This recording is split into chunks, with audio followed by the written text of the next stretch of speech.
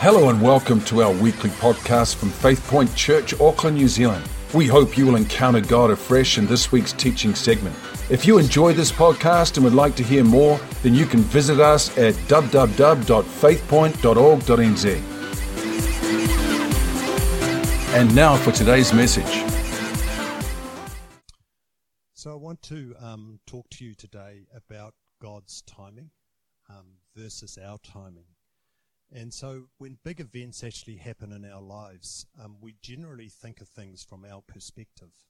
And we're really interested in basically our needs at that time and actually getting it resolved right at that time. You know, Lord, right here and now I have this need, can you resolve it for me? And often we don't actually think of these events from the perspective of God. We're not actually thinking about, well, what is God's needs? You know, God actually has some needs, so what actually are they? And we're often not thinking about the big picture. We're not actually thinking about that massive big picture that God actually sees. And we're not actually even thinking about what God is actually trying to do in our lives. So we're very, very self-centered. In my life right now, I actually have two really, really big events that are actually happening in my life. The first is that I'm actually in what I call a year of transition. I'm actually transitioning from a life which was very focused on business, very focused on senior management roles in business, to a role where I'm focused on building the kingdom of God. And that's actually a big change. And there's a lot of changes that Vicky and I are actually going through. And we have a pretty good idea of what God is actually saying to us and what he actually wants to do. But one of the things we don't necessarily always understand is what is God's timing on those things. The second thing that actually is a big event is actually this church here in Huapai. You know, this is going to be a huge part of my life. And I know that God actually wants to establish here in Faith Point in Huapai a church that is vibrant, a church that is absolutely led by the Holy Spirit, a church that is actually really, really relevant to 2021, that it's actually relevant to the times that we actually live in. Some of the things that God's been saying about Huapai is that it will be a light to the community. And when I think of a light to the community, I think of one of those really big lighthouses, you know, that are really sturdy, that can handle, 300-kilometer winds, with a really bright light that can be seen for, 10, 20, 30 miles. That's the type of church that he wants in Huapai, in Faith Point. And it's a church that we will see many, many people coming to the Lord. You know, what I really, my passion for is actually seeing people who don't know Christ at the moment actually coming to Christ, understanding who Christ is, receiving them into their hearts, and then discipling themselves, being discipled, so that they then go out and bring other people to Christ and so on. So we're really looking for what is a multi-generational church of believers. You know, believers who are discipled, who bring other believers in, who are discipled, who then share the gospel with other believers and so on. One of the things that I've learnt from life is that you can thrash around. You can basically try and waste a whole lot of energy. You can do things in your own strength, and you can get a little bit demoralized often through doing that. Or you can actually do things in God's strength, and you can basically find that flow of God and actually find the timing of God.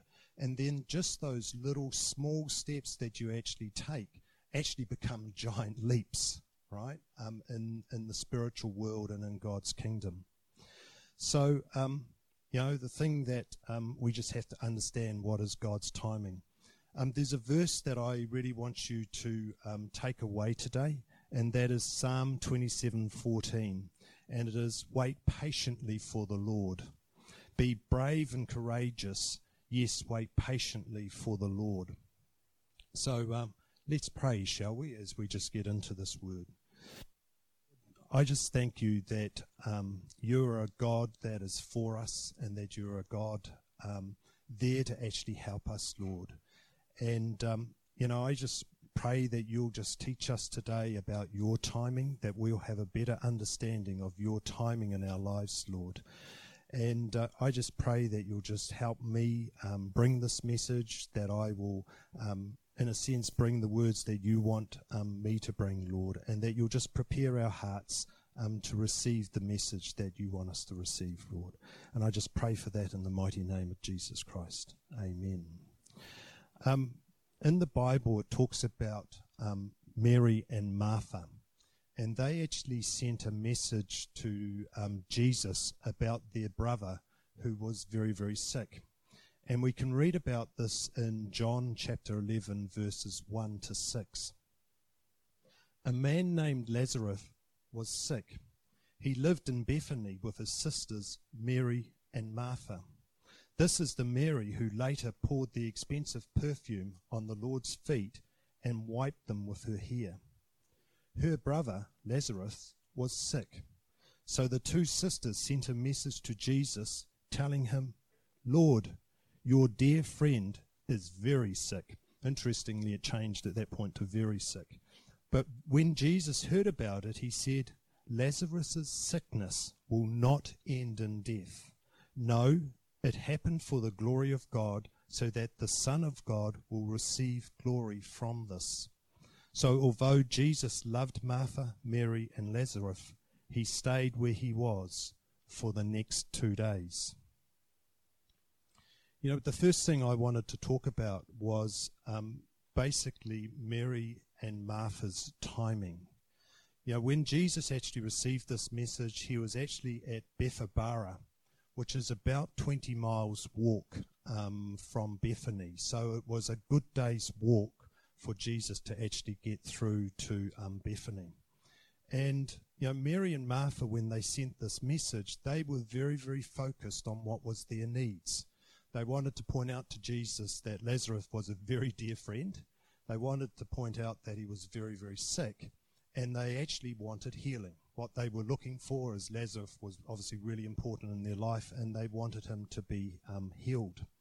And in fact, later on, both Martha and Mary made the comment, "If only you had been here, my brother would not have died."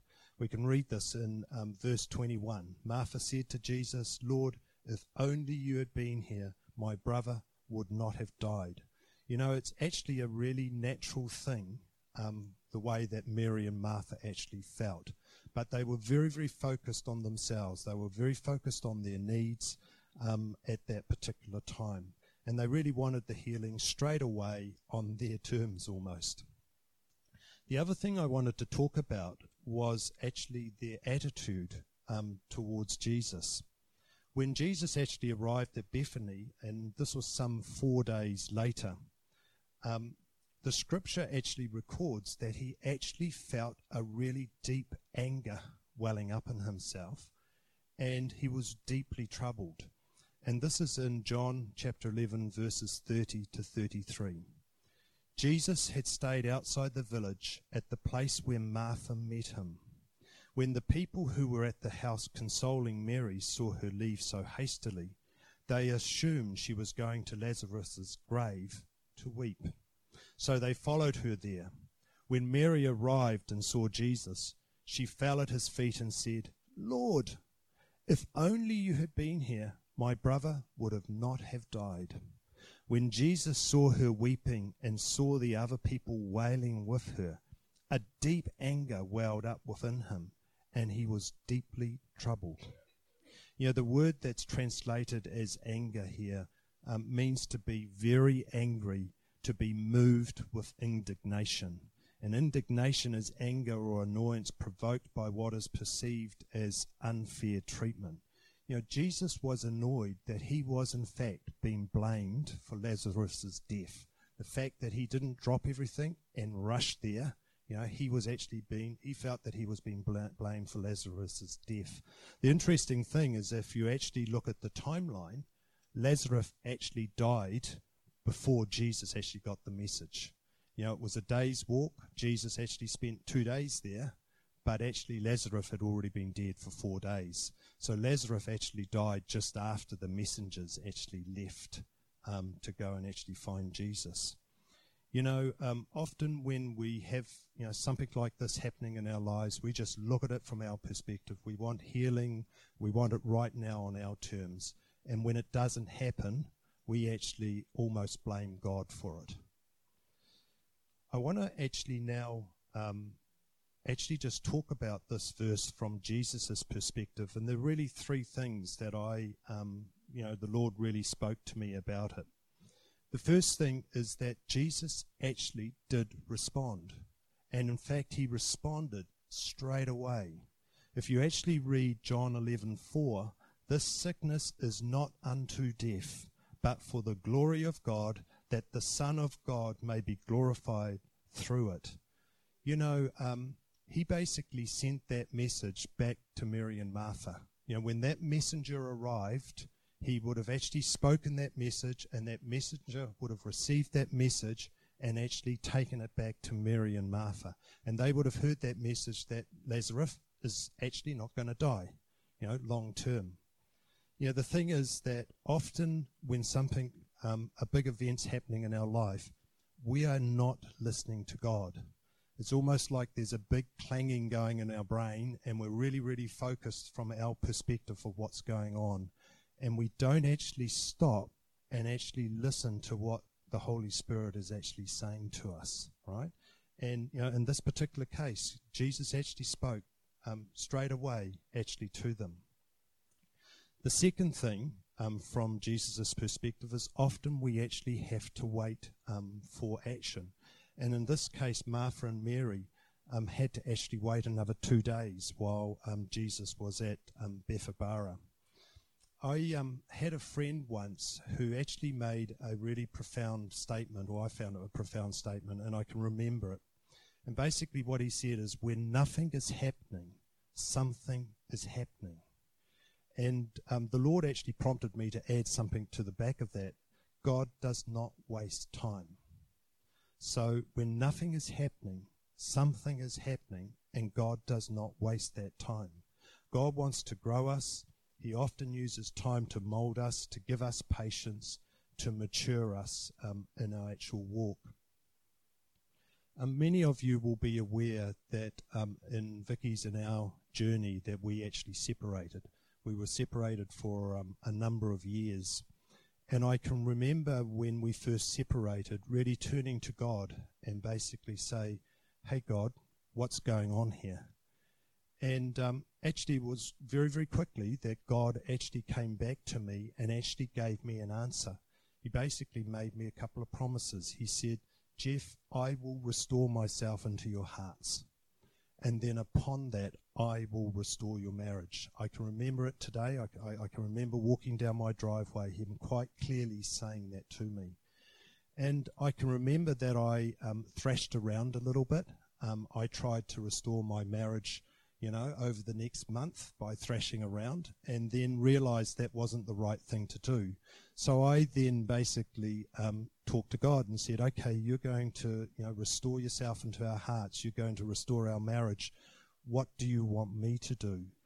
And basically he said, sit quietly and watch, right? Sit quietly and watch.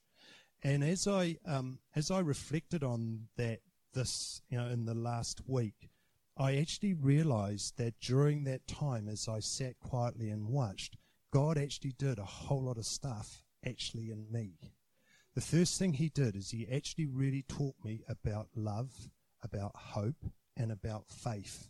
He seemed to focus on that, and I spent a lot of time just trying to understand love and understand faith and understand hope. And the greatest of those, of course, is love.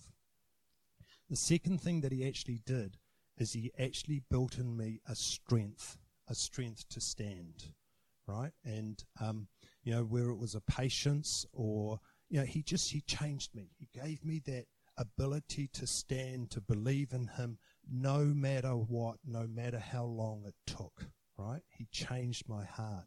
And I don't know how he's going to use that. I believe it's significant in my life that he will use that in the future, the ability to actually stand and actually just believe in what he is actually saying.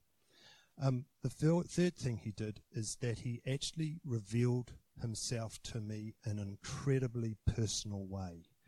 So as he said to me, just sit quietly and watch, I thought I had a very valid question. I actually came back and said, well, what am I watching for? And he would just come back and say, sit quietly and watch, which meant I wasn't actually supposed to be watching for anything in particular. I was just to be watching what he was doing and just watching what was going on. And quite regularly, I would actually, wake up in the morning and I would, pray to God and I say, hey, Lord, what am I actually watching for? And I'd just get it back, sit quietly and watch. And then actually in one day, it was just completely out of the blue. I wasn't actually asking the question. And he just came back and he said, Jeff, sit quietly and watch for true love. And it makes me tingle even just thinking about that today. And do you know what true love is? True love is actually one of the names of Jesus Christ. Sit quietly and watch for Jesus Christ, true love, to move in your life. And it was about 6 months after that that he restored our marriage, right? And I give him the glory for that. Something was happening in Mary's and Martha's life. As they waited those extra 2 days, they would have been aware that Jesus didn't come immediately. That messenger would have arrived, and then no Jesus. And then another day went by, no Jesus. And another day went by, and Jesus finally came. And they were aware that he didn't come straight away. But in that time, something incredible actually happened in their lives. You can get a flavor for that when you actually look at Mary. Later on, she went out. She probably took all of her money that she actually had. She went down to the local market. She brought the most expensive bottle of perfume that she could find, and she sat at Jesus' feet, and she poured it over his feet and washed his feet with her hair. Something happened, incredibly in her life. And likewise in Martha's life, Jesus said to Martha, did I not say to you that if you would believe, you would see the glory of God? I am sure that Martha saw the glory of God, and something incredible actually happened in her life. When nothing is happening, something is happening, and God does not actually waste the time. The third thing that I actually wanted to talk about was God's timing glorifies God. Lazarus' sickness and death happened for the glory of God, so that the Son of God will receive glory from this. And there's really three things that spoke to me. The first thing is Jesus actually defeated death, right? In John 11:41-44. So they rolled the stone aside. Then Jesus looked up to heaven and said, Father, thank you for hearing me. You always hear me, but I said it out loud for the sake of all these people standing here, so that they will believe you sent me. Then Jesus shouted out, Lazarus, come out!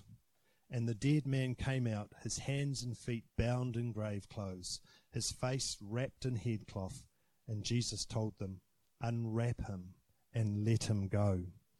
I was actually reading a commentary about this verse, and I was quite intrigued by it. And one of the comments that's made is that be very thankful that Jesus actually named Lazarus. Because if he had just said, come out, the whole graveyard would have been emptied, right? There would have been people coming out of that graveyard from centuries ago. And that's the amazing thing that God did, that Jesus did. He defeated death, so that we can receive him actually into our heart, and we can be confident that he will raise us from the dead and that we will spend eternity with him. And by the way, if you don't know him, you'll still be raised from the dead, but you'll spend eternity in hell. And that's reality. Again, I just want to remind you about being prepared and willing to share the salvation prayer with anybody at the right time. And I do encourage you to actually know the salvation prayer, to actually have it, in your back pocket, ready to bring out at any time. And you'll probably get sick of me saying this, but I've more or less I feel God saying that I should be talking about it a lot, because I think it's something that's really, really important. And that is that there are really just 6 components to the salvation prayer. And once you get your head around that, then the salvation prayer just flows no matter what. And those 6 things are 3 acknowledgements: acknowledge the love of God, acknowledge that we have sin in our lives, and acknowledge that Jesus is the solution. And you can just put that in any sentence that, just works for you. Then invite Jesus into your life and into your heart. Receive him actually into your heart. That's the 4th point. And then the 5th point is to thank Jesus that he died on the cross for them. And then the last point is to ask for his help in your life. 6 really simple points. Just try and get them into your head. And then you can actually, you can just make up a salvation prayer on the fly as you're going along. The other things that I just wanted to share is Jesus was absolutely glorified. God was glorified and Jesus was glorified as he raised people from the dead. And then the other thing from a big picture point of view, and it's the thing that I have really, one of the key points that I've realized in the last week as I've prepared this message, and that is many believers actually believed in Jesus because of what he did.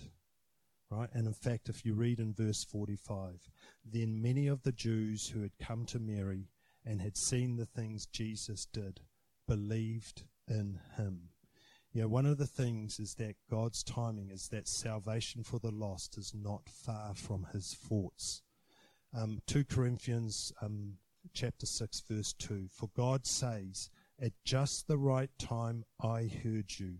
On the day of salvation I helped you. Indeed, the right time is now. Today is the day of salvation. God is actually passionate about seeing the lost saved.